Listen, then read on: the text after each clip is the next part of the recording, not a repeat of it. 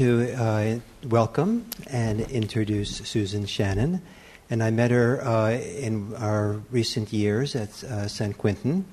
My impression, you've been there about 4 years? No, it's going on 8 now. 8 years? Mm-hmm. Well, I didn't meet you in the first few years. That's right.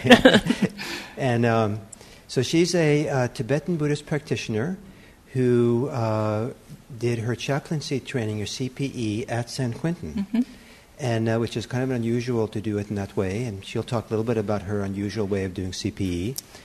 And she did it under the guidance of this fantastic Catholic priest, yes, George Williams.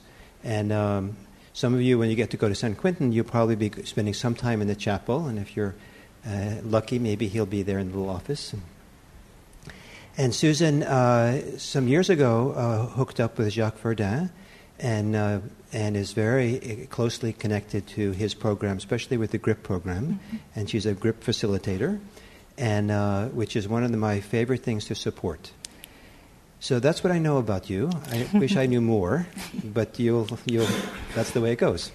And I'm very, very happy you're here. And every time I see you, it's wonderful. And what you've offered our programs in the past is great when we come up there. And so this is the first time Susan's come down here. We usually meet her up there and in a different environment. So thank you for coming. Thank you very much. I love coming here. Actually, this is the second time I've sat in this room and spoke. For us? Yes. But I love coming down here. There's something about Redwood City that as soon as I come down off of the hill, it feels like a whole different state. It's really nice. So yes, as Gil said, I've been at San Quentin for 8 years. My path to chaplaincy has been not exactly direct. I started in 1998 looking into chaplaincy, thinking it was a good place for my skill set and for my heart and my mind and my spiritual practice.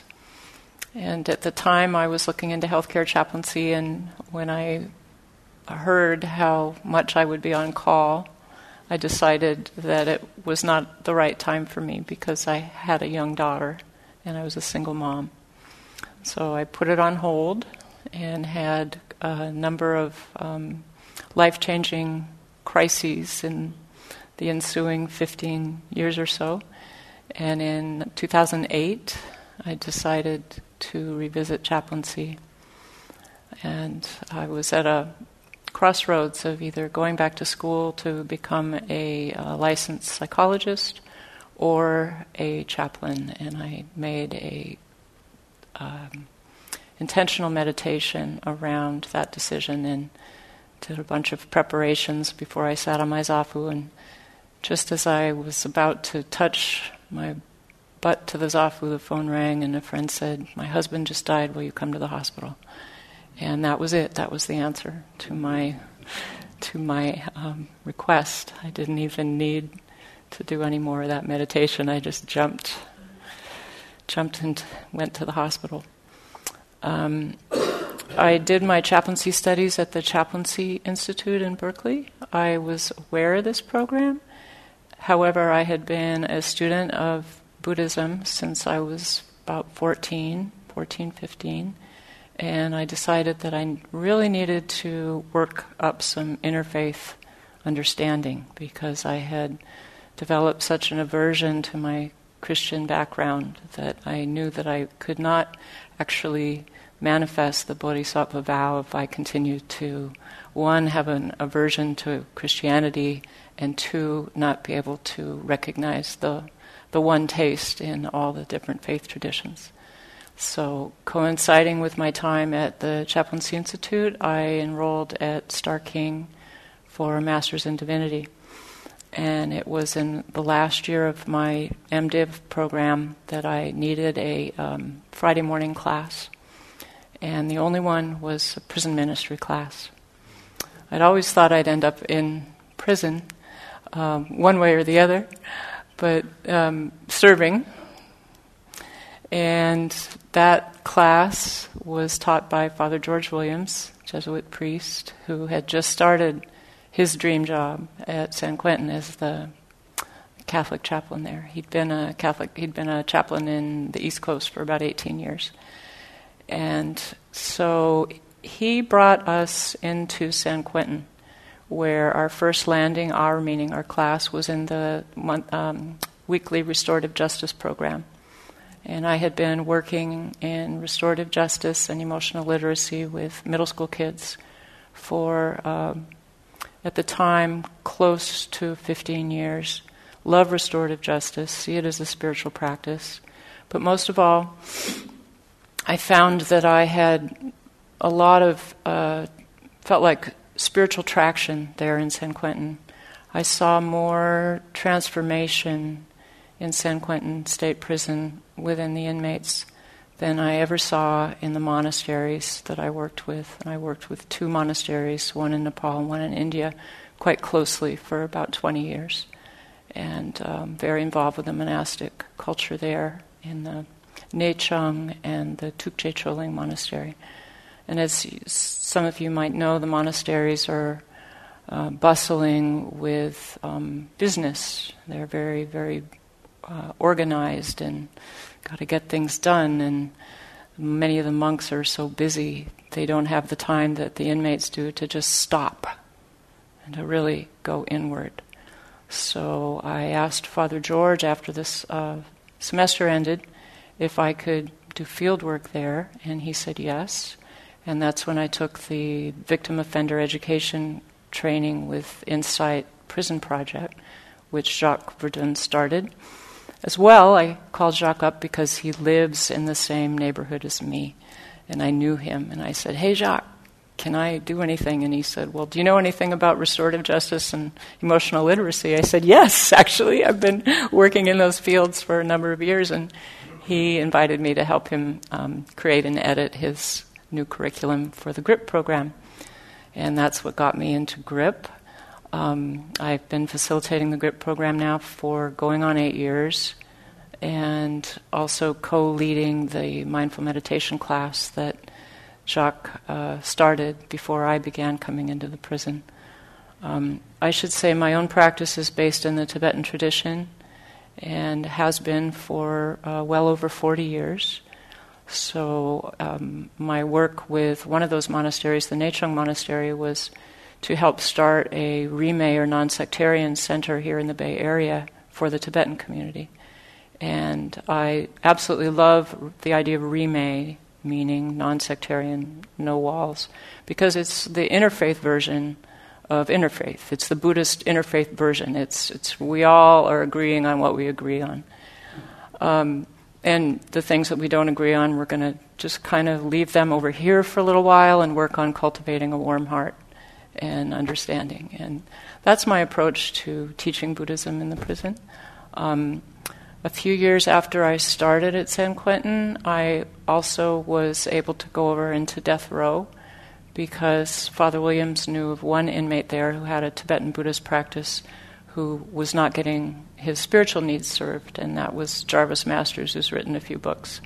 So Jarvis and I connected quite deeply and began a one-on-one meeting every week for 2 or 3 years, where we sat in a small room that in death row that had, it's very strange, pictures of puppies and the lyrics to Imagine on the wall, if you can imagine. And we talked Dharma, and we knew that the blessing of our shared Lama, Shagdu Tulku Rinpoche, was going to eventually expand to where our death row meeting would not be just us. So we were quite aware that for this to be really based in Dharma, it had to benefit many people.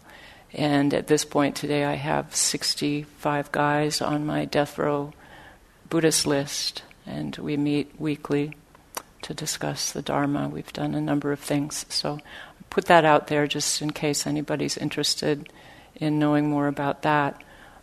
So enough about me. I'd like to know a little bit about you guys. What we have in store today is a PowerPoint that I put together on the spiritual needs of inmates that Gil thought might be interesting for you.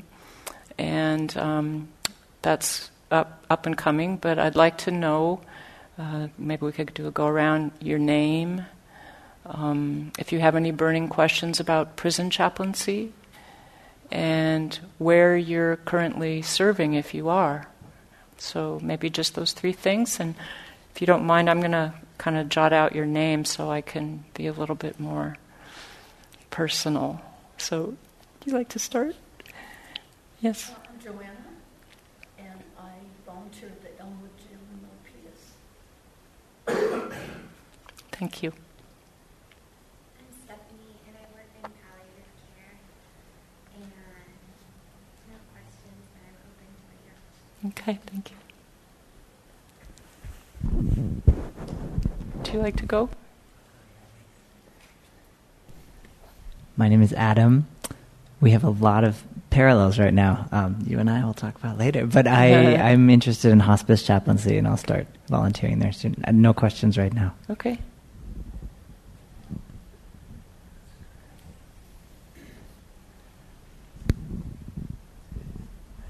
I'm Joanne, and I'm currently supporting a patient in a boarding care home.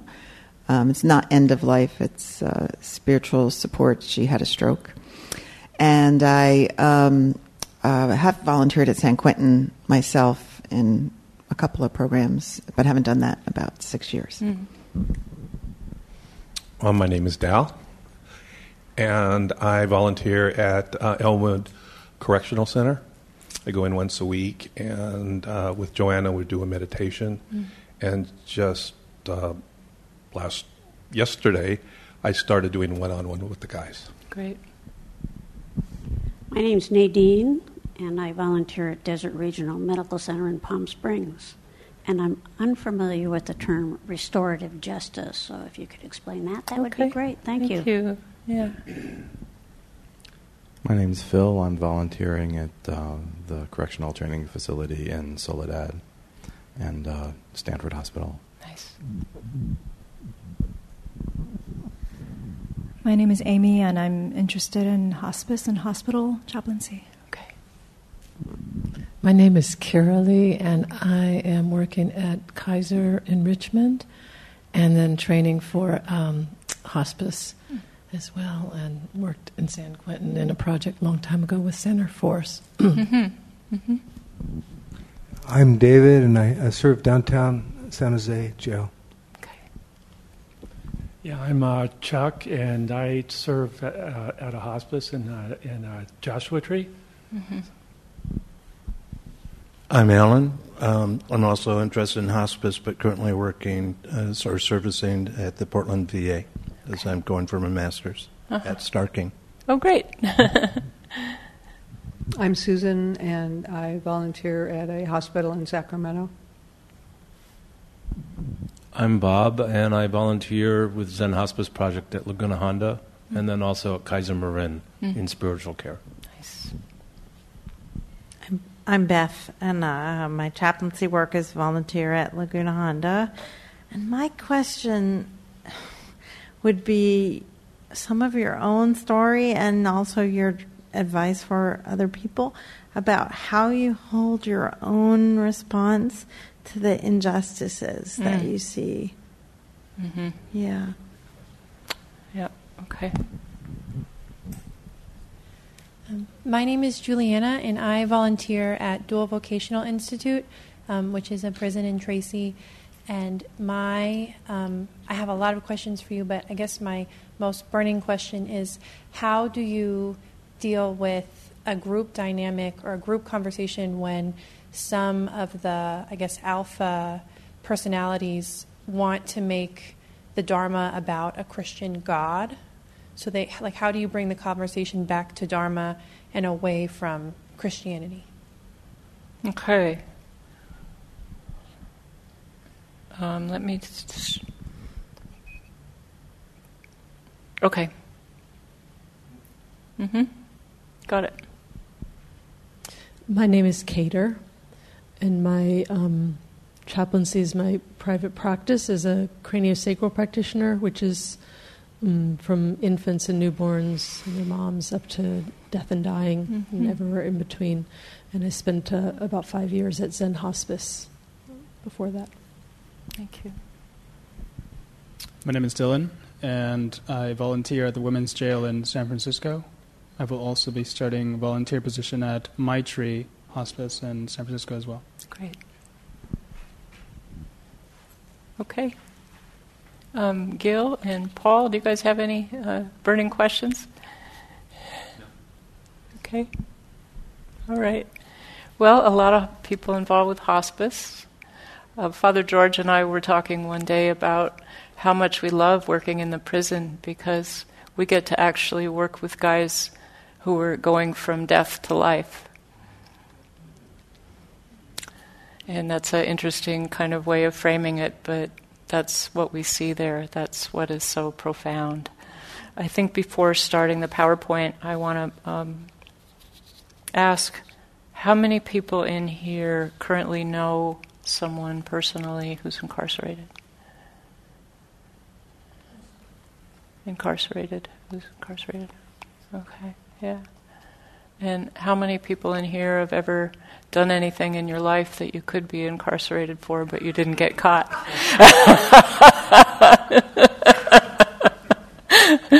I love that question. Yeah. Well, as you know, America has the highest number of incarcerated people. It's just tragic. It speaks a little bit to the injustice question. It's just tragic. So I've been in San Quentin by choice. I haven't gone too far afield.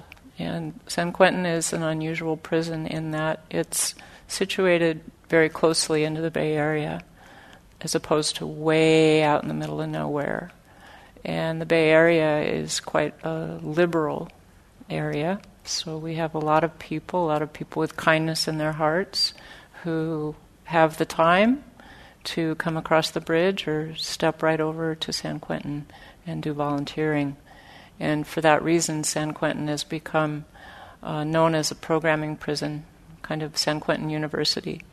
So I'm well aware that other prisons do not have what we have. Other prisons do not have the culture of transformation as obvious as we have it.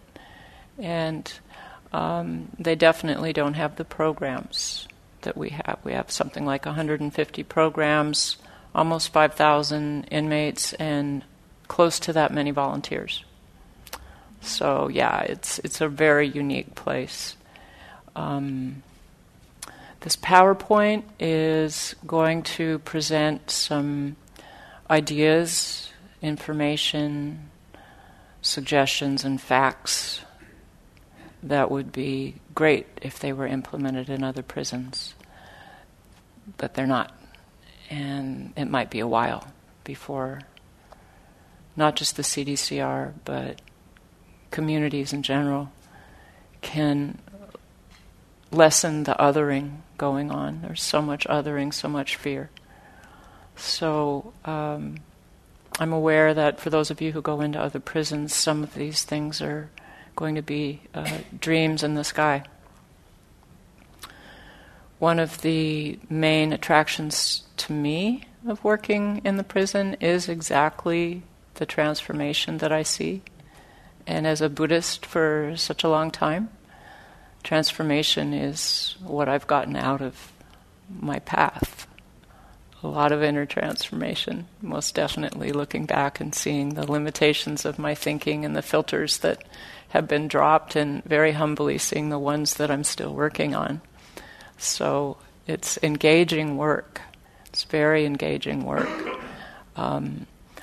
We have such a number of volunteers coming in that one of the topics that comes up for Jacques and I often is how infatuating it is to actually witness this transformation, to actually see and hear these guys being so incredibly articulate with the stages that they've gone through in their hearts, minds, and souls. Many of them without much more than a third-grade education. So I always tell the guys when we interview for GRIP, this is not an academic class. you guys already have a PhD in you. It's all here. You have all the language you need right here. We're going to help you find the way back to your hearts if you haven't found it already. And that, to me, is proven by this incredible ability to express the changing inner landscapes that they go through, and to express the causes and the conditions that they have, many were born into, lived with, took on as a belief system, and then went on to recognize that that belief system was as limited as the zip code that they never got out of, most of them. So to break through that kind of limitation is something we can all strive for, but most of us free people out in the world, just we like to think about it, we like to read books about it, but it's too hard. Spiritual practice is not a ticket to an easy life. You engage in spiritual practice and watch out. The bricks are going to start to fall, and you're going to end up finding a whole nother foundation that needs to be built. So there is a bit of an infatuation that goes on with a lot of the volunteers that come in. And the prison is also full of people who have lived their lives under a form of manipulation from above, from authority.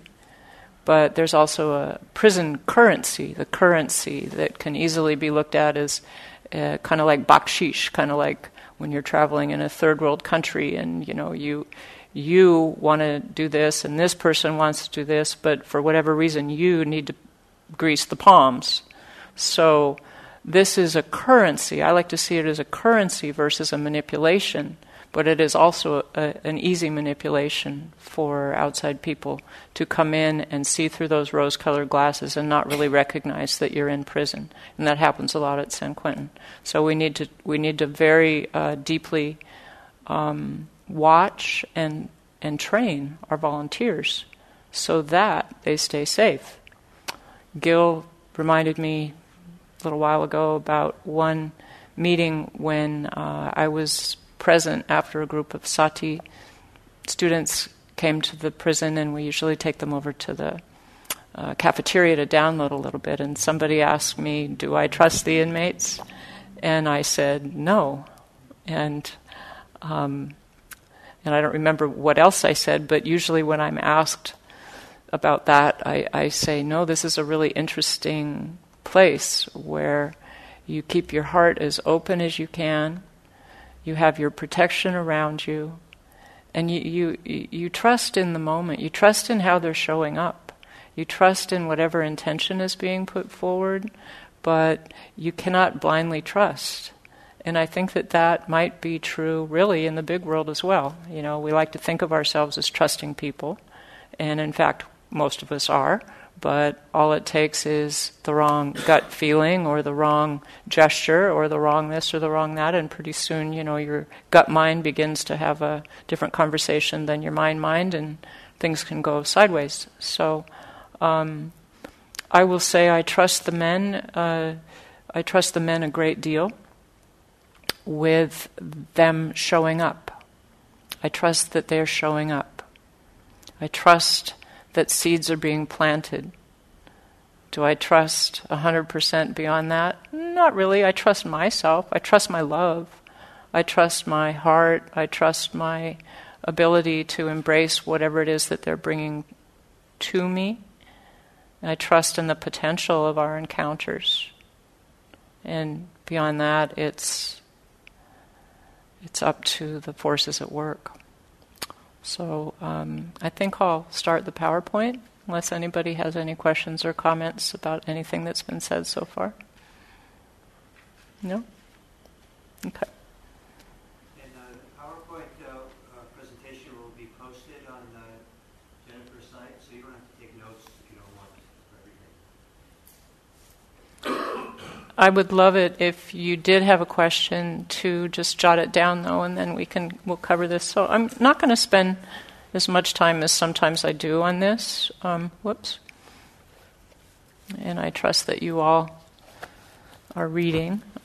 For me, being in the prison, being able to do this work is about opening hearts. It's about not really me showing up to do that, but me showing up with an open heart. And what I've experienced is an open heart is all that it takes. An open heart and a non-judgmental presence. And people open themselves, they resonate.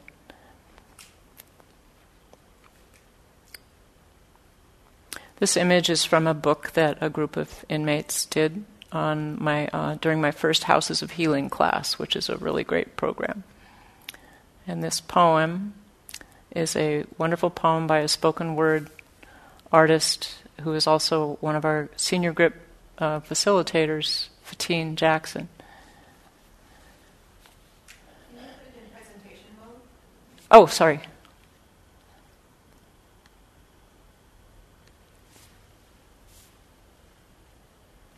So I will read this. Somebody tell me if you feel me, the misery that dwells deep inside.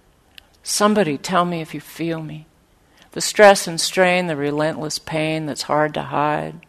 Somebody tell me if you feel me, the self-limitation and the self-doubt. Somebody tell me if you feel me, the compassion, love, and affection that's hard to live without. Somebody tell me if you feel me, the self-pity, the depression, the hopelessness. Somebody tell me if you feel me, the frustration, the anger, the sadness, the loneliness. Somebody tell me if you feel me, the wish and the longing for joy and happiness. Somebody tell me if you feel me, the vision of being healthy and wealthy, escaping conditions that impoverish. Somebody tell me if you feel me, the turnaround from sadness to gladness, from nothing to something that's in your range. Please tell me if you feel me, that you and only you have the ultimate power to make that change. I like this as the beginning of the presentation because every time I read that line, somebody tell me if you feel me, I see a lifeline being thrown out of the deepest darkness, a lifeline being thrown out from the darkness of the soul, the darkness of not knowing anything other than a very, very small area of earth where everybody is at war all the time, where nobody cares, where having somebody watch your back is mistaken as being friendship, and knowing that you will quite likely be dead within a few years, just like all your homies, all your brothers. And this man, Fatine Jackson, when he came into my Houses of Healing group, he had not been in a group before, and he sat there holding all this energy. This was the first thing he ever wrote. Today, he is empowered. He just received a commutation from the governor. He came into this group with, I think, something like a 64 to life sentence, no hope of getting out, having a spirit so big. He came in and it was like Muhammad Ali or something walked in the room. He had such a spiritual presence, but he was so shy, he was so shut down, and slowly, over time, he found his voice. And now his whole life is rearranged. He's about to step out of the prison. He's going to be one of our main trainers.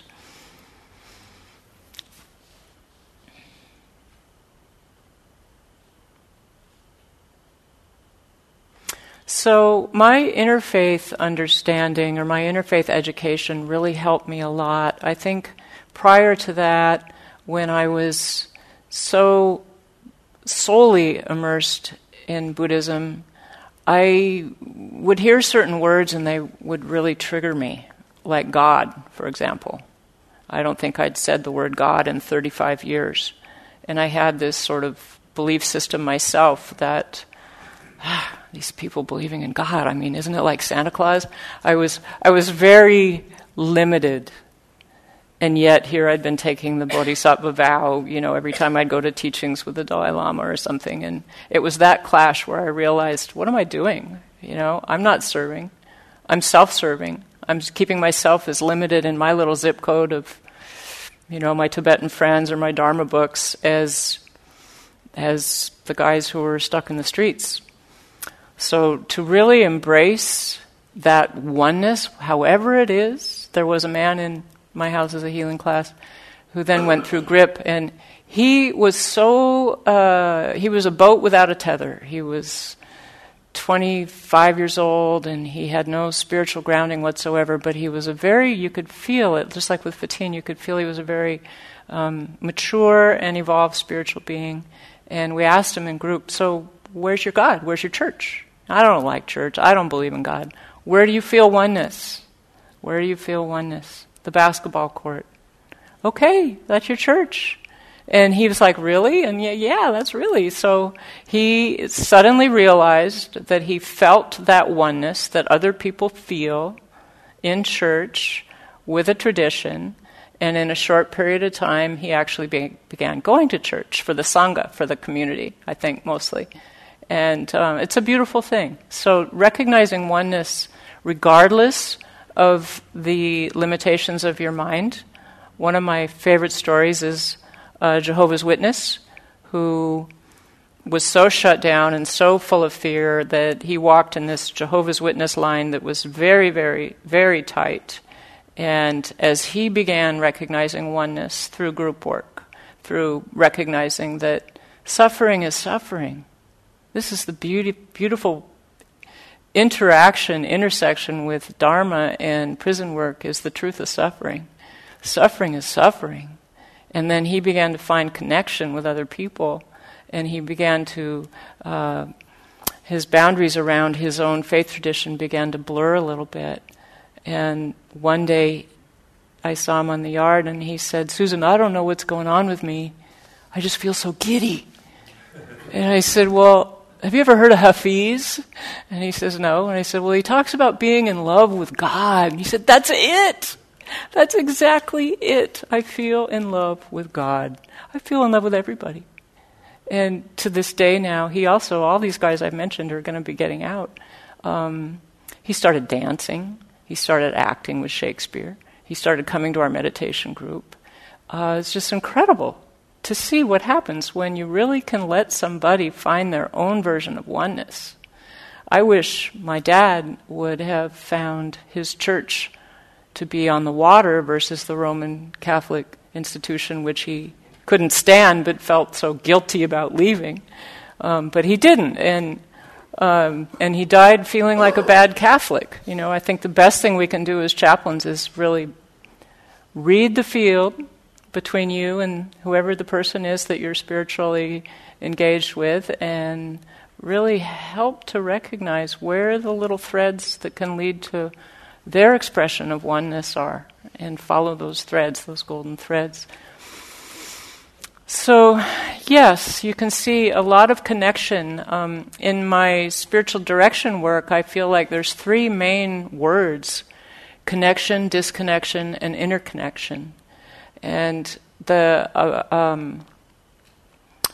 truth of suffering, it can be interpreted in so many ways, right?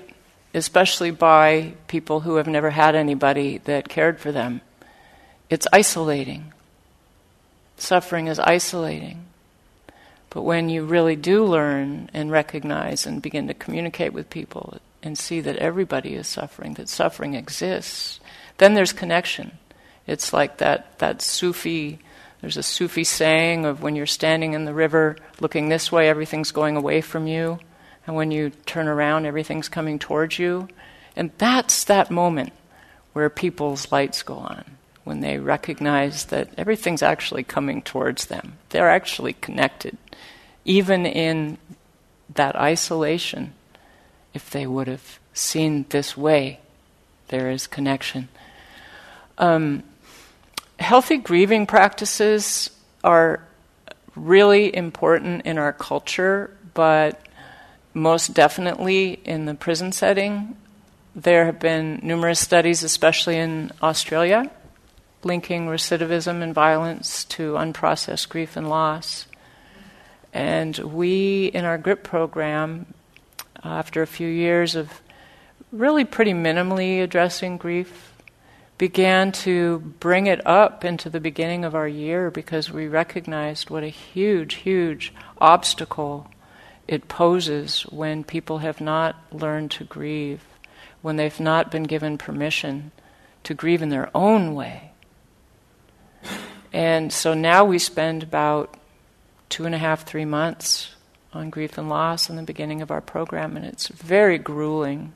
It brings up a lot, especially for people who have perpetrated a lot of violence, because it forces them to grieve their victims as well. But most definitely, most of the grief and loss has to do with early life experiences. Being told things like probably many of us were told. It's just a dog. Or grandma's in a better place. Well, where? Yeah, it's just a dog, but it's my dog. And it's not here now. And if grandma's in a better place, can I go there? And boys don't cry. And all of this confusion that begins to create this energy within our body that tells us that our feelings don't matter and that grief hurts, even if we're not labeling it as grief and loss. So to really, really outline some clear, open-ended grieving processes and rituals is hugely important in working in the inmate population. I'll talk more about restorative justice in a little bit. So I kind of got to this one already. I have a feeling that, and when I say that, I don't mean I have a feeling like I have a feeling the room is warm, but in my experience, especially working with inmates, our culture has misrepresented forgiveness and made it be a have to versus a possible destination. And I think there are some studies done, I believe I've seen them, where the part of the brain that can actually feel the enlightened qualities like the paramitas that you guys are studying, compassion, tolerance, wisdom, all that, connection, happens only when there's a certain degree of balance, peace, and safety in one's life. For most of the inmates who have been working off the amygdala firing for so long, the wiring isn't there. It's very capable of being wired up, and it is wired up quite quickly with the right classes, the right exercises, the right people, the right meditations. But it's really only after that happens that forgiveness can happen, that feeling empathy. You have to be able to feel connection before you feel empathy. Without feeling connected, how are you going to feel empathy? I've had somebody say to me, I never even heard the word compassion until I got here. I've never even heard the word empathy. And over and over and over again, including death row inmates, I've heard people say, I don't know what's come over me, but all of a sudden I'm tearing up at commercials. All of a sudden, my cell, you'll say, man, what's wrong? It's like, I don't know, but that little dog is so cute. Or with my death row inmates, over time, many of them have reported to me that suddenly they realize that they don't want to flush a spider down the drain anymore. They're not swatting flies. They're keeping these little animals in their cells with great joy and recognizing there's been a shift inside.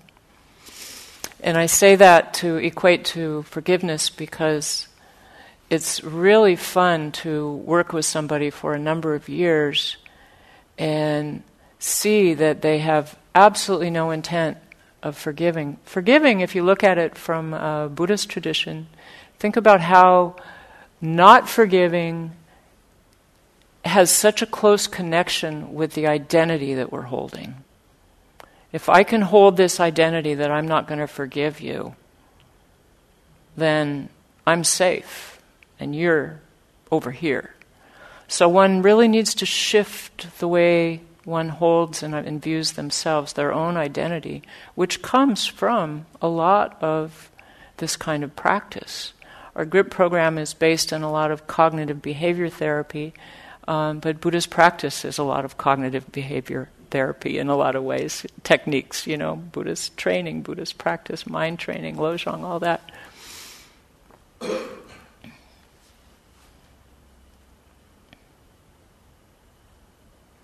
I love compost. I consider myself to be a good compost maker, and I bring that metaphor a lot into this prison work because we're not aiming at having people forget their past. We're aiming at being able to utilize, recognize, fully own, fully be accountable for our past, and to be able to use it as the fuel to transform and move into our future.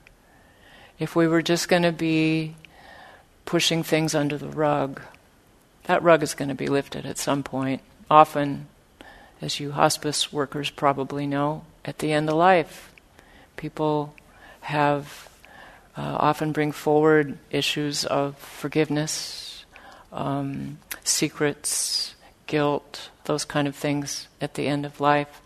We would rather be able to use as much of our past, their past, our past, as we possibly can to really move forward, to really recognize that owning all of oneself allows all of oneself to continue to move up that lotus stem, to transform.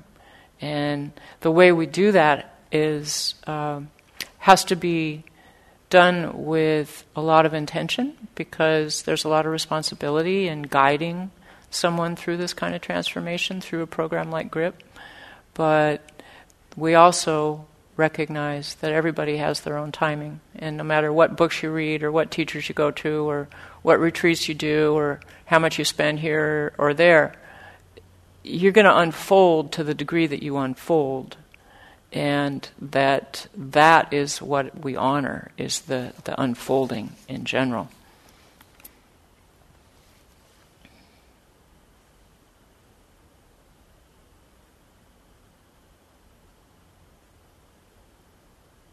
So one of our sayings in GRIP is hurt people.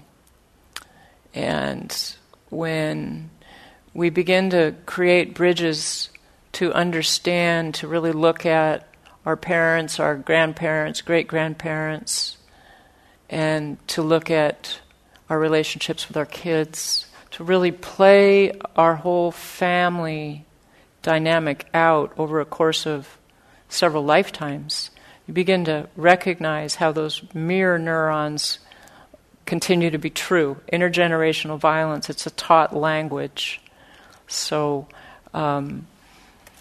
it's a very important thing to look at, and many guys who come in find the beginning of compassion when they see through the eyes and the heart eyes, and hear through the heart ears, they're developing how much their parents were hurting. Versus, my father was just if I had one at all, I can't even call him my dad or my father. He was my mom's sperm donor. And then when they recognize the kind of suffering that man or that woman might have gone through, sometimes through very careful questioning, or careful listening. So my dad was a mechanic all his life, but he never learned how to read or write. And he had a huge temper, and he would go off all the time on us if we asked him any questions. And then we begin to unpack that and begin to explore shame. And, do you think your father might have had some shame around that? And lights go on. Same thing with veterans with PTSD, undiagnosed PTSD. Did you notice that your father changed when he came back from service? Oh my God, he was a completely different person. And then learning a little bit about unpacking that, and then the heart begins to open. And then forgiveness can come. towards the parents, towards the mothers who had no idea how to mother, the mothers who found themselves pregnant while they were addicted or turning tricks or whatever, and this is how the youngster was raised, completely hating their parents, completely hating their mother. So often the path to forgiveness and compassion starts with understanding intergenerational dynamics.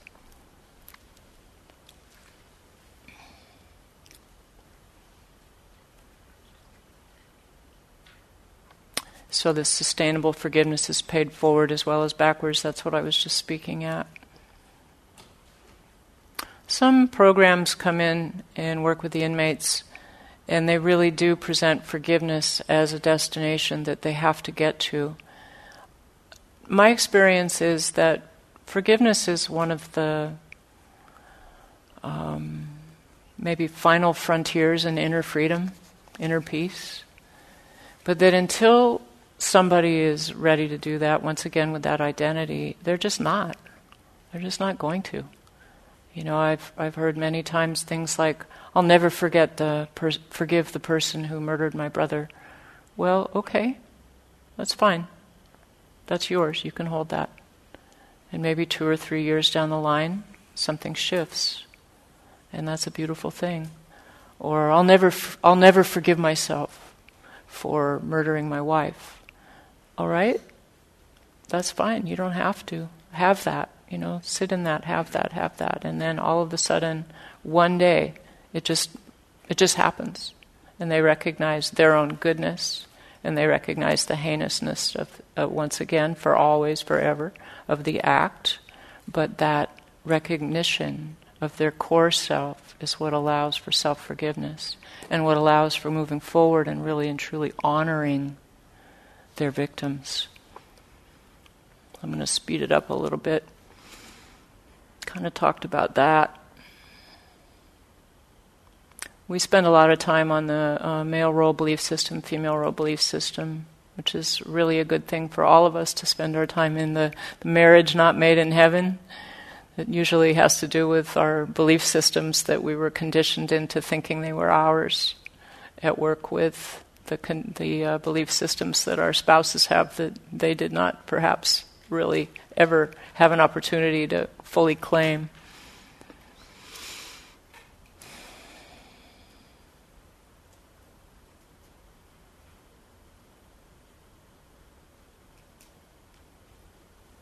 So Father George proclaimed this quote in the beginning of a training at the prison, and it was really good. It really shook a lot of people up. You get a lot of evangelicals coming into the prison, and that's their whole job, is to bring God into the prison. That's their job. They're carrying God in their little wallet, whatever, and they're bringing God into the prison. And Father George is like, if you think you're bringing God into the prison, go home. He's been here ever since, he's here. So this fourth point here, for many, feeling connected to others in a positive way. This is the guy on the basketball court. And the guy recognizing that the basketball court is where he feels oneness opens him up to feeling more connected with others, which then opens him up to actually be able to say and feel what others call God. And when that happens, miracles happen. When that happens, they are operating with a whole different map. Karma changes. Everything shifts. This basketball court guy, he had a sentence of 104 to life. And he just got his sentence commuted. Imagine the hopelessness. Being 19 years old with a 104 to life sentence. You're never going to get out. And here, 6 years later, he's about to go out and do good things in the world. 12-step programs are great. Most prisons have 12-step programs. Even prisons that are far, far, far away in the cornfields have NA and AA.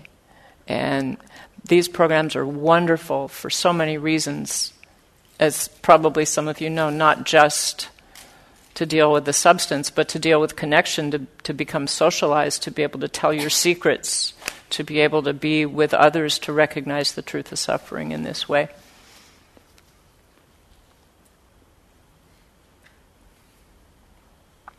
Most of these other points here, like educating about victim impact, programs that address anger. Now, there's a lot of anger management type programs in prisons these days. Programs that address the wounded inner child. Working with the wounded inner child is really key to transformation, to really expanding one's own view of self and reparenting oneself. And not too many programs that I'm aware of actually focus on this. So I always like to bring it into the programs that I'm working with and give the guys a little bit of information about what it means to accompany your inner child, to meet your inner child now, today, and to reparent and to be able to walk with and have those dialogues with and journal with. And that also is a doorway to compassion. We have a really good college at the prison. It's award-winning, Patton College. And I wish that it was in all prisons. I know that there's a big conference in, I think, Wisconsin soon on education in the prisons. And Jody Lewin, who's the principal of Patton College, is going to go and speak. But, you know, many people in prison fell through the education cracks and are extremely brilliant. Just given the opportunity, they find they're great students, even at 50 plus years old. To see somebody being so turned on to learning and realizing they're good at it, that their teachers are paying attention to them and they're good at it, it's so exciting. There's people at San Quentin who have stepped out of prison into well over $100,000 jobs through the coding class and through the Patton College and things like that. Okay, so here's restorative justice. And restorative justice is all about interconnection, all about recognizing how we're in this world together, and that when one person is suffering, we're all suffering. Restorative justice means to understand the ripples that one causes when one acts out of balance, and to really fully bear responsibility for everything that the perpetrator perhaps has done, but more importantly, for the communities around whoever the offender is, to look at themselves and ask, where did we fail this person? How did we let this person become disconnected? How did we let this person fall from their true nature? And the communities come together and they support whoever it was that created the imbalance, and the communities are healed. And restorative justice practices are alive and well in many communities, especially here in the Bay Area. I worked in restorative justice with middle school kids, where when a kid receives his first misdemeanor, he does not want to go, he or she does not want to go through the court system. They come to the restorative justice program, and they're called respondents at that point because they've already admitted guilt, and they're heard by a jury of their peers, most who have already gone through restorative justice, and the peers the jury asks certain questions about the act that the kid is in there for and the kid's life. And they ask about the kid's life so they can find where they can bolster the life. If he or she just goes home after school, doesn't have anything to do, they'll find an after-school program for them. They'll find a place to volunteer.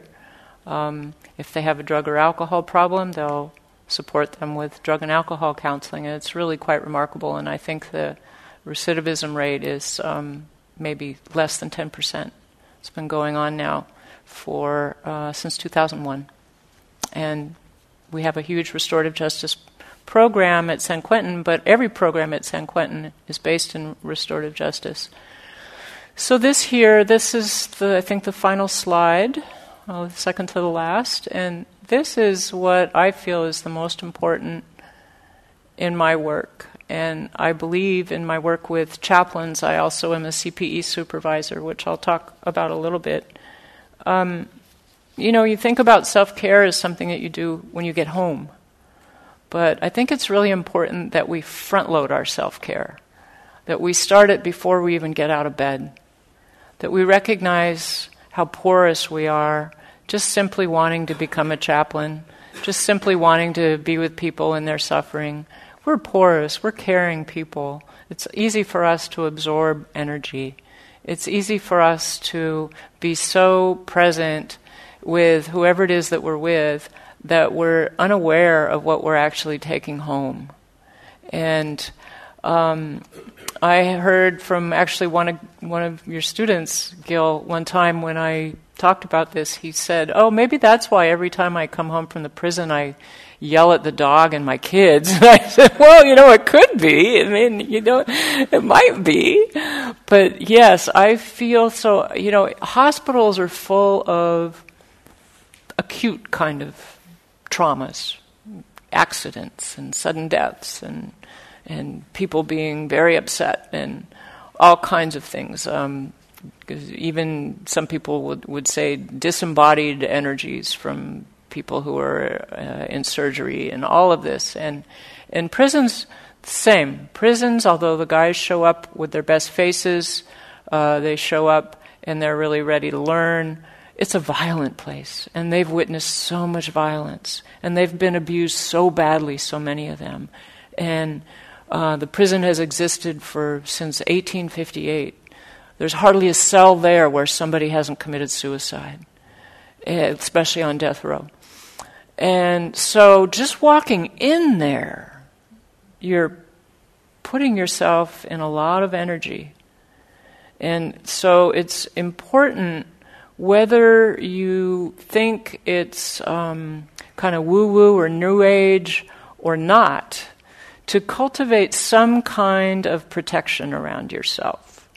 There's a chaplain I know who does street chaplaincy, and he said, "That's why I wear the cross." He says, "I'm not like hardcore Christian or anything, but this cross is my protection." I utilize this visualization every morning, and I remember it throughout the day. You never know, as somebody working in a prison, and my capacity as the Buddhist chaplain there, what you're going to hear and when. And people are very crafty at being able to use 2 minutes of time as you walk from where you were to the bathroom with an extremely full bladder, hungry, low blood sugar, and they're going to tell you in those 2 minutes what they didn't disclose about their crime last week, and it's going to be horrendous. And you're like, oh, shit. So every single minute, it's important to remember that we can shield ourselves without closing down our heart, without closing down our energetic. We can actually, we can and we need to be able to protect our ability to show up in our wholeness, in our groundedness. And so whatever kind of protection you feel would be useful for you, I invite you to be really creative with it. Draw it out maybe, and bring it to your work. And remember it many times a day. And you might have something just very simple like, another one of mine is just feet on the ground, lower belly breath, and mantra. And if I can remember to let my lower belly out and breathe when somebody's disclosing something that could be disruptive, at least I know that my whole body is taking it in and being available to the healing that is happening in that moment.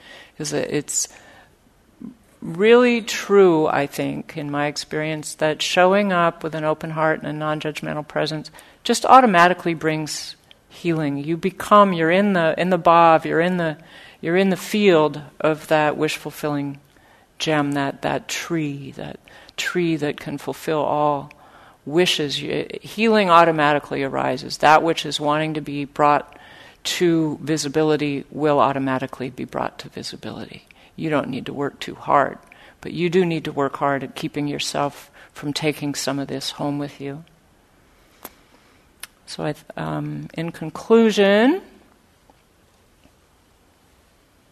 boundaries really important. Recognizing white privilege, hugely important, no matter what privilege you might have. And for those of you who do go into jails and prisons, it's really good to educate yourself a little bit more about prison culture. There's a lot of really good books and reports out there about working in prisons, about boundaries. There's one I just reviewed called Sitting Inside, which, did you see that?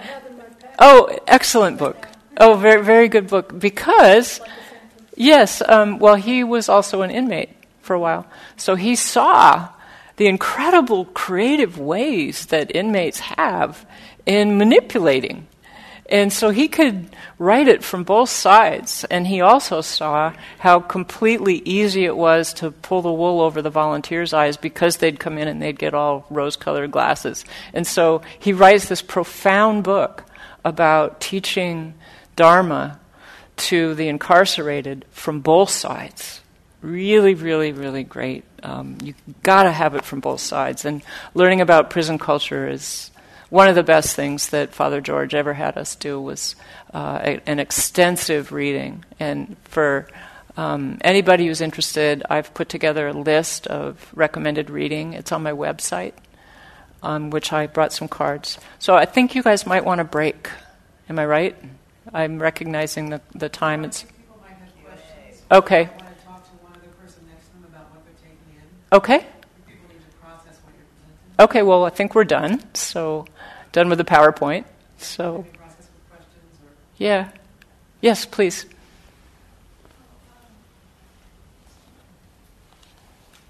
I have a question, but first I have a recommendation about the prison culture. If anyone listens to podcasts, Ear Hustle is produced by an inmate and a free person, and it's very interesting and very funny. Mm-hmm. It's called Ear Hustle out of San Quentin, and the inmates out. Yeah. Yeah. Yep. Ear Hustle. Yeah. Yeah, hustle. Ear, and then hustle. It's prison slang for eavesdropping. It's a lot of people slang for eavesdropping. Yeah. And hustle is a packed word, too. Yes, very much so. Yeah. Question? I'm assuming you've met a lot of people there's just a lot of people in prison who are accused and innocent. Mm-hmm. And what would you have to say about them and service to them?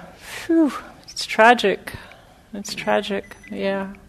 It's, you guys might have met Glenn Hill. He came down here a couple times. He's a former inmate, 42 years for a crime he didn't commit. Not this particular group. Okay. Maybe the larger sauna. Could be so, yeah. And when he finally got found suitable, the other guys asked him, well, you're going to sue them, aren't you? They've kept you here for 42 years. And he said, no, they already gave me what I want. But it's tragic, and mass incarceration, checking the box, having the police check a box that a crime is solved, and there's a lot of innocent people in prison. I just did a victim-offender dialogue last year with one who ultimately was innocent. And he had to keep his innocence quiet for 22 years. So when you meet someone who declares their innocence, are you in a position where you can agree, disagree, not disagree, but not, you know what I mean? Yeah, I do know what you mean. No, you don't want to be manipulated there either. Right, and as a chaplain, I don't really care. It doesn't matter. It doesn't matter to me why they're there. It doesn't matter to me Surely, if they're innocent, I hope that that's found to be true and that they can be released. But I don't get involved with their legal stuff either. It's, as a chaplain, I'm there for their hearts.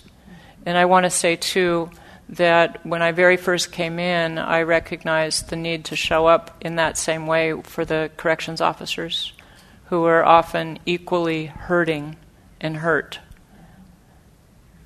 and that they need the open heart as much as the inmates do.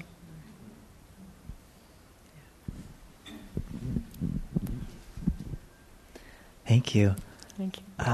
So we just had somebody come in and talk about spiritual assessment, and one of the questions he asked was sort of what are the assessment tools or what are the things we're kind of already assessing? And I also do RJA work and social emotional learning with elementary schoolers. So as well as going to Star King and She. So I know, it's a parallel path. So I noticed when he asked that question that one of my go-tos is like power structures and systems of oppression. And so already when in my work in schools, especially with the hurt other people sort of lens, it's like I don't want to like let people off the hook, but it's sort of like I tend toward this sort of like systems lens. And so I guess I'm just wondering, as a chaplain, especially working within this oppressive system, and this kind of came up earlier in a situation of like, how do you read interactions? Like, how do you balance that? And I think it's similar to maybe like, how do you hold your question earlier? How do you hold like, this sort of justice lens in your role? It's hard, and it hasn't gotten any easier. If anything, it's gotten more difficult. And prisons have been going through a new, they call it a yard integration, where different populations are being brought into the mainline population, and it's brought out the even darker underbelly of the corrections world of the prison system. And honestly, it's becoming much more of a challenge for me to not say things. And what I try and do is, once again, feet on the ground, breathe from my lower belly, be fully aware of the projections and transference that I'm getting from the inmates, so that if I start to collude with them or agree with them about how completely vicious this whole place is, that's going to mean a lot more to them than just me saying it to you. And yet it's true. And so, to be honest, I find it to be one of the most challenging pieces of this work right now. And there's a difference between how I relate to this on death row and with the mainline population. On death row, I realized right away that there was a place I had to stop myself from feeling in order to be there and bring good energy. And that is really hard for me, because I'm not a person who wants to stop myself anywhere. But I also recognize, like, a year ago I walked in after surgery, after being gone because I had back surgery. I walked into death row, and I heard throughout the row, 740 guys, "Susan! Susan's back!" And this is death row. And, I just about broke down and wept. And so there's these moments where that all disappears, and there's other moments where I just hate the place. I hear things, especially with these new COs who come in fresh out of the academy. They're ready to, punch some inmates, and it's horrible. I can't really answer that in any other way than this is a huge challenge, and that I know I'm bringing some light, and I know that I'm doing good work, and I know that my path has led to this place. And that the inmates that are getting out are proof that the green wall, has got it wrong, because they're getting out and they're hitting the ground running and they're doing fantastic work in our communities. And so it's just a matter of time before, I think, that othering begins to lessen and we really see that we have to learn these tools too. But that is really a hard place. Yeah. Yeah. I saw a point in the next, I think in one of the next readings for the coming month in Arts of Contemplative Care, it's, I think, 4 or 5 chapters on prison. And when I read it, I tell you, it just resonated with me. And there's one quote that I've used in my paper. All kinds of things go wrong. And I have a problem, is I'm a fighter. And I have to keep bowing to the guards. I have to bow and I have to pull back. I have to kowtow. I know how wrong they are and they're doing this mean thing, but I have to remind myself they're in charge, they're in control. And I have my own stories of yeah.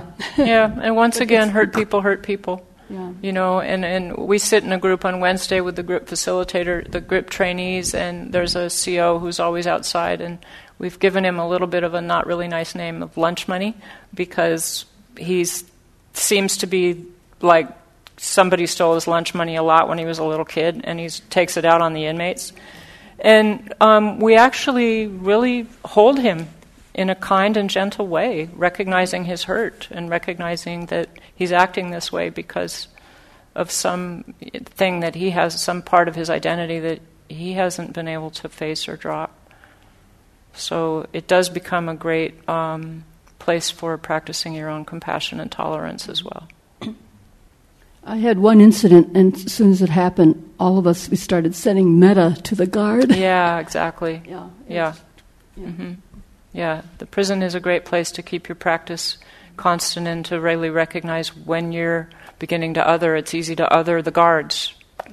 So when I find myself starting to do that, I just once again have to breathe and recognize their own hurt. I mean, corrections officers have one of the highest rates of suicide, alcoholism, domestic violence. Tough job.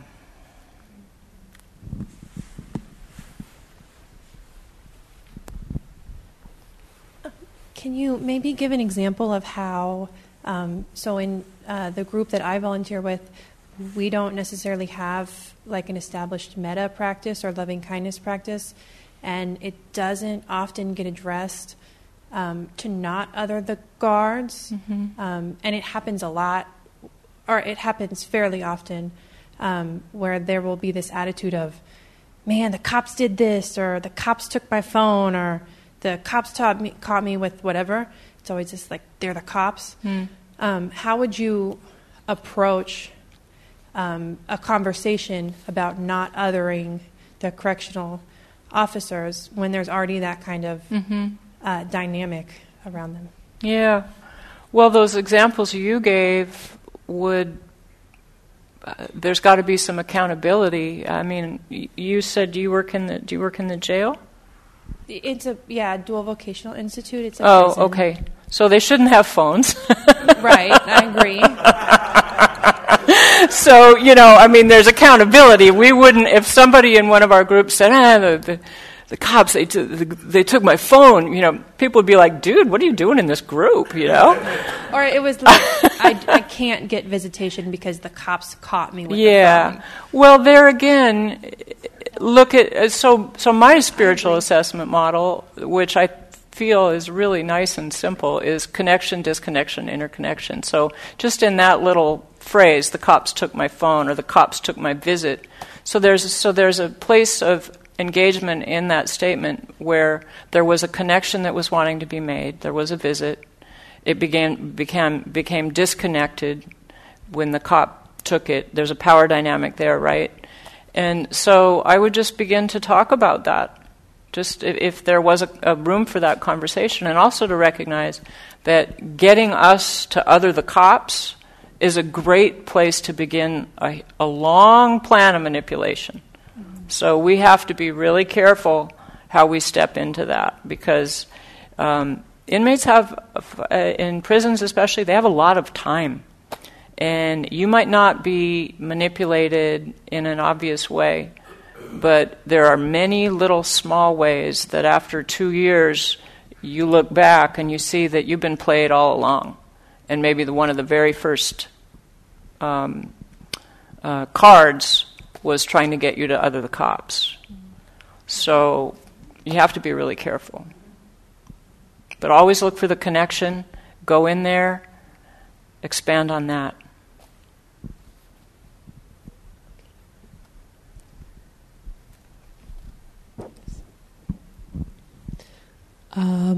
Related to that, when we went to observe the GRIP program at Soledad, and it was very powerful.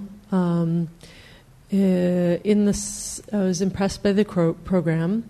In the small group, it was a whole day there. So, in the small group section, men had this task to read letters they'd written, unfinished business. Yeah, and they were, whether they were reading the letter or whether they were just talking, they were. Some of them were to women in their lives, whether it was a significant other or mother or family member, and they were, pretty openly expressing their views and opinions around the actions of the women. It was really challenging. I was also the only woman in that group of 10, 12 men. There are 2 women facilitators in the group of 30 men. 2 women, 2 men. So, I am in no authority role there, so it was obvious I just need to breathe. Yeah. But I was really, struck by that challenge in that work for either a man or a woman facilitator. And I'm just curious about that. Obviously, the inmates need to state their situation. They're just working through it. But I was just curious how that is for you to be a woman there with a lot of men and them expressing their views and opinions, and just if there's ever how that works for you, what your experience is around that. Yeah. I feel like I had a good training in how to be a woman with a lot of men in the monasteries.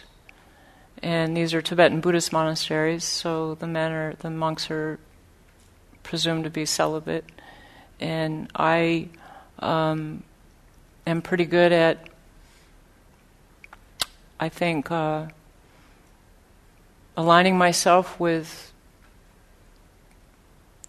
what I perceive to be the divine qualities of the feminine that we all have, and showing up as a person and not being a sexual person, not being particularly in my emitting a lot of estrogen. I dress pretty, I cover up, I treat everybody equally, and I'm at an age where, at least I say this and then I get argued with by the inmates, but I feel like I'm at an age where I don't, the charge is dissipated.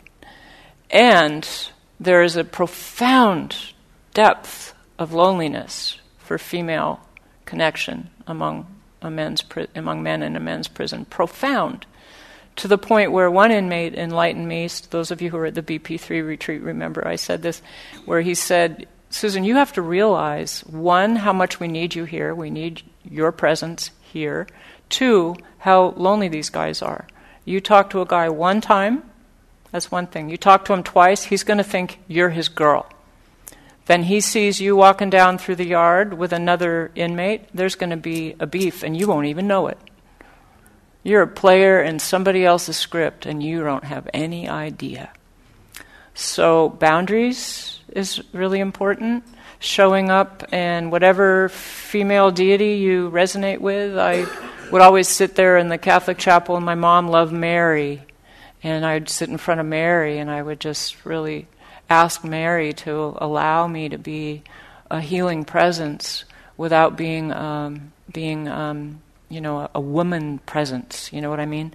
Or Tara, imagine Tara over death row, and And in terms of sitting in with the groups, there again, it's really, really, really useful to utilize your spiritual practice that allows us to not hold, to let go, to be present for, to be a vessel of. And the stories that we hear, the letters that we hear, the emotion that gets let out is so raw and so rough and so violent sometimes that this protection that I do in the morning comes in very useful, because I don't want to take home the images that are being spoken. So once again, my default is to recognize suffering. And I realized from the very first time I sat in a grip group, when somebody disclosed a very gruesome stabbing, I had some inner wisdom that said, feet on the ground, breathe, this is suffering, this is suffering, this is suffering. And not to keep it away from me, but to be able to embrace it as suffering versus all the details. And to be able to recognize that there is healing in this moment, something's being discharged, and that we have the power through love, through presence, to transform that, to help transform that, and to stay grounded. That's the most important thing. Is that helpful?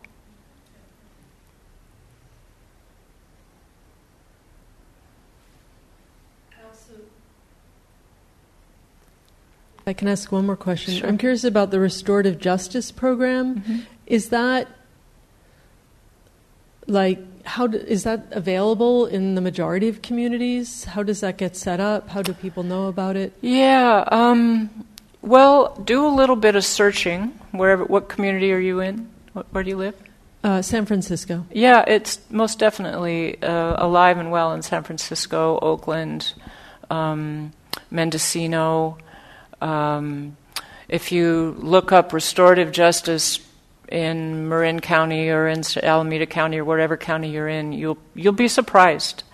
There's also a lot of the restorative practices being done. Dominic Barter's restorative circles. Communities are looking towards a more unifying way of resolving conflict within the communities, and so different restorative practices are being brought in through many different levels in government. Marin County, I think, had the first restorative justice youth court, then extended over into the Oakland area. There's an organization called Our Joy in Oakland, Restorative Justice of Oaklanders for Oakland Youth or something. They do a huge amount of work. So for anybody in here who wants to begin something in your community that's based in restorative justice, there's a lot of people around here that could help you do that. There's a big forum on the 27th in Marin County on restorative justice, which I can send to Gil and Jennifer if anybody's interested. Yeah, I have a question. I think of traditionally that, I'll say it this way, so you're a chaplain at San Quentin, but you're not paid by the state. Right. And there are a group of chaplains like George Williams and others who are paid chaplains in the prison. And I imagine that your way in is a lot to do with programs, and you do go into San Quentin, into death row, but a lot of traditional chaplains, they don't do programs necessarily. That's right. And so what is traditional kind of non-program chaplaincy in the prison look like? Oh, great question. They're all jealous of me. Because? Because I don't have to sit behind a computer dealing with all their red tape. I get to actually work with the guys. So because Father George was my inroad to the prison, most of the chaplains do programs there at San Quentin. They do programs that are based in their faith tradition. They don't do so much like grip programs, but they do other programs at San Quentin anyway. But the day in the life of a staff chaplain in the CDCR, they formally recognize Catholic, Protestant, Native American, Muslim, and Jewish. And there's some word, there's always been some word, ever since I even heard your name, Gil, because I know you've been pressing this, there's been some word that the state prison system is going to begin to hire either interfaith or Buddhist chaplains. I know the feds already have. So I'm still hoping. But the day in the life of a prison chaplain is not that much fun. There's so many rules and so many regulations, and they have to keep up on things like meal requests. Like the Jewish, the rabbi is who I'm under. I'm up under the rabbi. And we're good friends as well. I'm friends with all the chaplains. And he is constantly behind his computer dealing with 602, which is the beginning of an inmate lawsuit because somebody didn't get a kosher meal, or maybe going to somebody's cell that they completely don't know and delivering a death notice, which is really sad. Visiting people in the hospital. Chaplaincy in the prisons really needs a revamp. Almost none of them have any formal training. I've heard and seen so many things that the chaplains do or don't do that is pretty unconscionable, and pretty much none of them have good self-care practices. So there's a really high rate of burnout, and the way that shows up in our prison anyway is one chaplain never shows up. There's some rule. Somebody got pushed through a rule that chaplains don't need to punch in or punch out, even though they get a full salary. They don't need to show up. And then so one chaplain doesn't show up. The other chaplain only shows up sometimes. The other chaplain only shows up because he got busted for not showing up and doing something having to do with illicit something with the inmates. The other chaplain quit, and nobody's replaced him. And so that's kind of what prison chaplaincy looks like at San Quentin. It's very vacant. It's sad. It's really sad. Yep. Well, not really. And my way in is very unique. Because I was with Father George in his prison ministry class, he allowed me to do the field work, and he built up the trust in me to allow me to do CPE under him. There are volunteer ministers that come in. Not so much chaplains, but there are volunteer ministers that come in. And they will do the legwork for those missing chaplains. But they cannot, we're very limited too. Like, for example, I have all my paperwork on file with the administration. I have my MDiv, I have my ordination, I have an endorsement from the monastery as a Buddhist chaplain. I'm their sort of off-record Buddhist chaplain. But even though I used to be able to go to death row on my own and back again, for the first few years I had to go with Father George, and he had to stand there the whole time, which meant that he got even more behind on all the red tape computer stuff. And then I was going in with the rabbi. And then I was able to go in by myself for 2 or 3 years. And then another group of the ministers began to overstep their boundaries. And so all of the so-called volunteer ministers and chaplains had to go back to being escorted. And so now I go in with Rabbi. He just walks me to the big condemned metal door, opens it up, and I'm free to go and free to leave. So if I was going to do a one-on-one, I have a little bit more clout there or currency there because I've been going into death row now for 6 years. So I'm trusted. But to go up to the hospital, for example, and see men up in the hospital, I would need to be escorted by a staff chaplain, even though I have a green card, which is almost what they have. It's very different. The good part is I get to be with the men more. I get to do this great transformational work, and I don't have to work with all the computer red tape and all the 602s. But I work closely with all the chaplains. I really like them all too. I think that's wonderful that you came here and you've done. I'm thinking maybe it's time to stop. Mm-hmm. And I think it's fantastic to get this presentation. And I think our connection to San Quentin over these years and to you and to Jacques has been one of the great blessings for our program.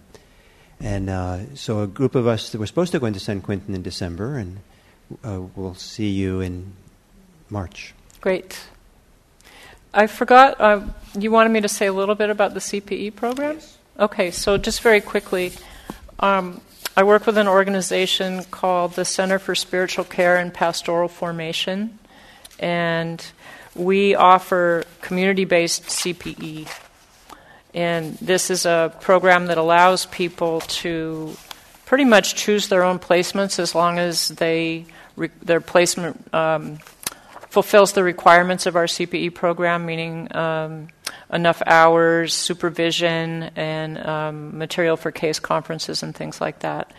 And we have actually tried to implement this program at San Quentin. We had one person who was really ready to go forward, and I arranged all of her hours and everything, only to find out she didn't have transportation, and she couldn't get there in time. But the things that I just said about the obstacles to a volunteer make it really challenging to do a CPE placement in San Quentin without it being involved with groups. It pretty much has to be involved with groups because a volunteer can't just go do one-on-ones.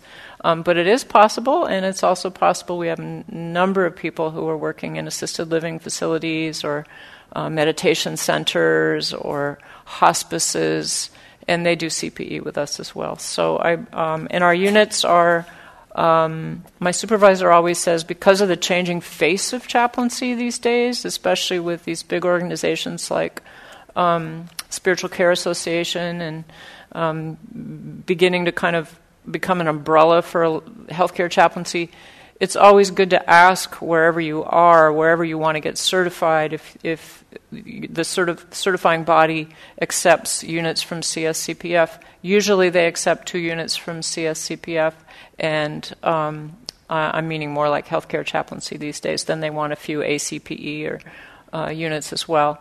But I'm board certified, and I did my 4 units at San Quentin, and now I've been, I think, 3 years, maybe 4, as a supervisor in training for CPE, along with a couple others. So I did bring some flyers. So thank you. I hope it was not a brain cram for everybody and that you can let some of it dissipate. And I would be very available for any questions that might come up afterwards. Yeah. So we'll take 15 minutes for a break. We'll start again at 3:20 in here. Thank you. Thank you. Thank you.